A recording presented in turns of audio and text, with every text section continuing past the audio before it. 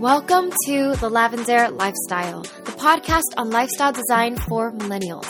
I'm Eileen, and I'm here to guide you to become a master artist of life. Every Sunday, you'll get new insight and inspiration on how to create your dream life. After the episode, the conversation continues in our Lavender Lifestyle Facebook group, so I can't wait to see you there. Life is an art. Make it your masterpiece. Hi everyone, it's Eileen, your host of The Lavender Lifestyle, and today we're back with a new guest for the show. Her name is Linda Coussement. Linda is a corporate business consultant turned world peace warrior. She's made it her mission to make acts of compassion and empathy as normal as brushing our teeth, and she does so through portraits, books, programs, and workshops. She's the creator of How It Is to Be You, the website, and also the ebook, The Everyday Guide to World Peace. You can find more about her at howitistobeyou.com. Hi, Linda. Hi there. How are you? I'm really good. Good. And you're calling from Amsterdam, am I right? Yes, you're right.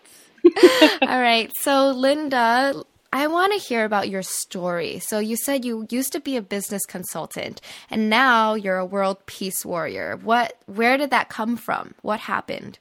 Well, I guess I've gone through a struggle my entire life.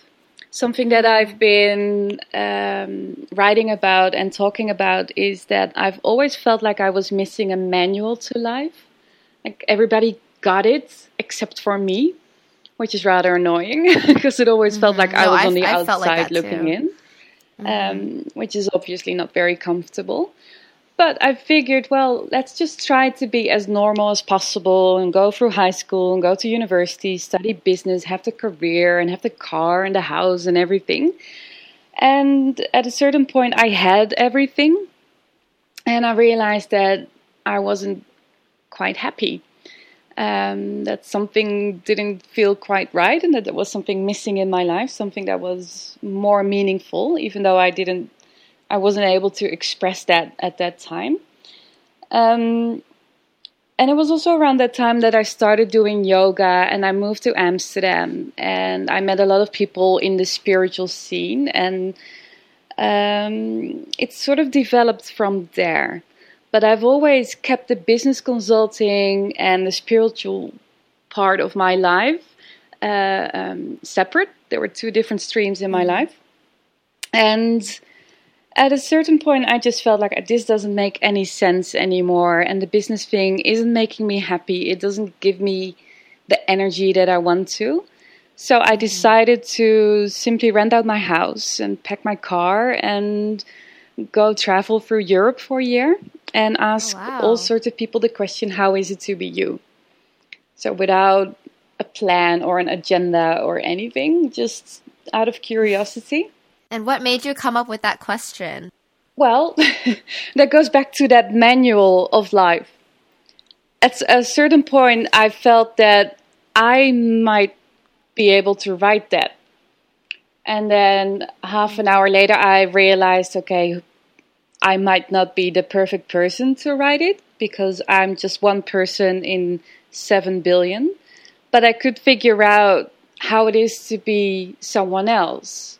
How people experience life, how they experience emotions, what they struggle with.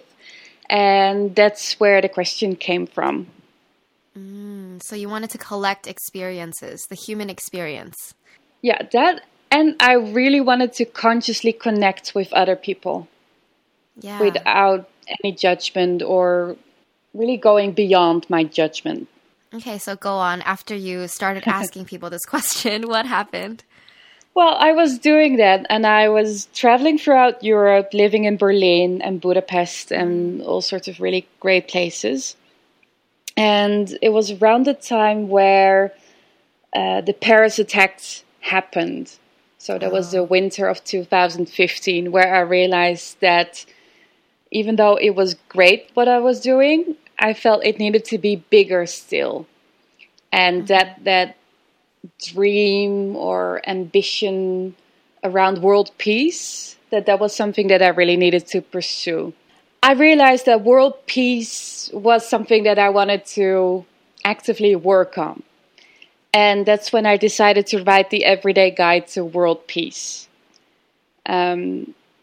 which was really difficult because it started as, I mean, where do you even start thinking of how to get to world peace?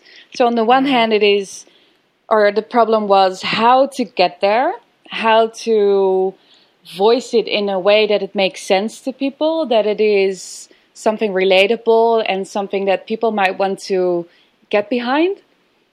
And on the other hand, there was this very personal struggle and insecurity of me being just me, or at least that's how it felt. I'm just a Dutch girl. I haven't studied anything in that area. I haven't worked for any NGO. I haven't experienced war or trauma or anything. So it felt, I was out of place in tackling this topic. So I had to overcome that first as well. Yeah, I mean, once you wrote it, can you tell us a little bit about what's in it? Yeah, of course. Well, even though world peace sounds giant, and it is, and I really doubt that we'll ever get there, or at least in our generation. But the point is that it starts with us. That we can experience peace within ourselves, within our lives, in the relationships that we have with the people close to us, with the cashier in the supermarket, with people driving the bus. If we experience peace there, and if we live happy lives, it will become easier to let that happiness overflow and spread, and that we can inspire other people to be happy and peaceful too. I agree. Yeah, so that's basically the foundation. And the question, how is it to be you, is also fundamental, because I really think that asking yourself this question, how is it to be me, on a regular basis will give you insights in yourself that you might otherwise not get. And asking this question to other people will help you understand people better. And it will help you realize that you're not the only one who feels that way every now and then. And I've experienced that it's amazing that everybody's just as human as I am, as everybody is. And it really helped me value our unique differences instead of fearing them or judging them. And that's how I think we can actually get to peace. Yeah. Can you give some examples of answers that people would say to how it is to be you? I'm just curious. It's very broad. Some people immediately go to, yes, it's great to be me because I love my family. I love that I'm able to take care of my family and that I have friends who I can talk to. And they're very content with who they are. And then there's a friend of mine. I asked her this question. She was one of the first people I asked. And she said, well, it's really not that great to be me at all. But that's not what people want to hear. So, yeah, in general, it is okay. And then she really wanted to move into this positive version of herself, whereas that wasn't the truth. So it really differs. But all in all, the conversations I have on this question are incredibly in-depth and insightful and rather vulnerable as well. There are many people who struggle with insecurities and fears and not being able to make the most out of life. And apparently that's something that we all do. Yeah, I agree.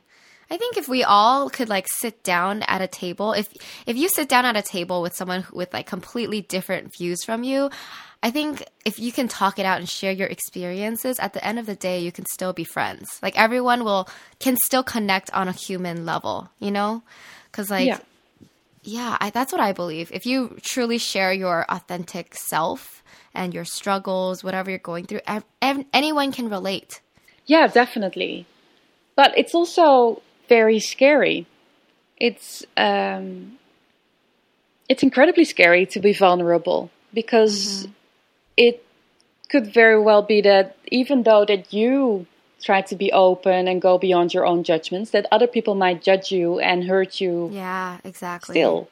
So there's this weird disconnect that we're all looking for this human connection that's so open and so raw and so vulnerable and so meaningful, and yet we're afraid of it as well.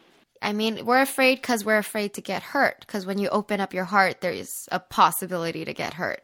Yeah, definitely. But it doesn't mean that you shouldn't do it. No, my motto, or it's not really my motto, but it's something that I say a lot, is that I, at least for myself, will not let the things that scare me stop me. Yes. So in my business, I blog, and I try to blog about very open and personal things, though I don't always succeed. But I want to vlog as well, so go on videos. And when I do interviews online on video, that's perfectly fine because I'm relating to someone else and answering someone's questions. But I've been having so much trouble of just getting beyond that camera on my own and let my conscious free flow around a certain topic. It feels too close to me. So that's an example of the vulnerability that's so hard to show and to share, even though this is obviously what I do and what I try to inspire in other people as well. Yeah. I mean, I'm sure you've come far in your journey. In the beginning, you weren't ready to share anything, and then now you're sharing a lot online. So do you have tips for people who want to become more vulnerable and share online? For me, it really helped to start with people I trust. And maybe not immediately go online, but have conversations and perhaps take a personal growth type workshop or two or three first, so that you learn how to share yourself in front of someone else, in front of a group, and that you experience the joy and the safety and the energy you get from that. How that experience is worth so much more than not doing it. Once you've experienced that, it will become easier and easier because you know what you've got to win. So you focus on what you have to gain from sharing yourself instead of what you have to lose or what you have to fear. So that's one. The other thing is to just do it. And that's what I did with blogging. And it's still hard. And sometimes I still think, oh, this might be too much. Or I get stuck in myself and I can't really share myself, which frustrates me to hell. But it's just a matter of trying and keep going out there. All right, before we go on, I have to tell you about our sponsor, FreshBooks. So if you're a freelancer or small business owner, FreshBooks is an easy accounting software that's the simplest way to be more organized and productive with your day-to-day paperwork. So with FreshBooks, you can send professional-looking invoices in less than 30 seconds, set up online payments to get paid up to 4 days faster, and more. Even if you're not a freelancer, you can still use FreshBooks to keep track of your expenses. So my favorite part is that you can take a photo of your receipts with your phone and upload it straight to the FreshBooks app as an expense. So it's super fast, super easy. FreshBooks is offering a 30-day unrestricted free trial to my listeners. So if you want to claim that, just go to freshbooks.com/lifestyle and enter the Lavender Lifestyle in their How Did You Hear About Us section. So that's freshbooks.com/lifestyle. All right, back to the interview. I love it. So just to recap for our listeners, you first said that start with sharing with a small group of people that you trust with, and possibly take workshops, get your practice, because the gains that you get from sharing your vulnerability is so much better than not sharing, right? And then secondly, just do it, which I love. Yeah, pretty much. Yeah. Yeah, one of the things that I'm working on now is developing a peace workshop. And I've done obviously a lot of workshops in the business world, but also in the personal growth world. And I know that I'm good in front of a group and that I can facilitate like the best of them. But I also know that one of the things that I sometimes do is that I get into this rational mode where I sort of think, oh, this needs to be done and this needs to be done. And then it's me in my heels and my pencil skirt, just organizing everything just like I used to do as a business consultant. But in these peace workshops, it's all about vulnerability. Like that has to be the core of it. And I'm designing an entire program, but I already know that that can change immediately if the energy or the group asks for something else, or if just something else is necessary to get that vulnerability out there. And that can only happen when I'm as vulnerable as possible, which of course is, as said, scary. So what I'm planning now is a test workshop with close friends who I trust and who I know I can share myself with, but of whom I also know that they'll be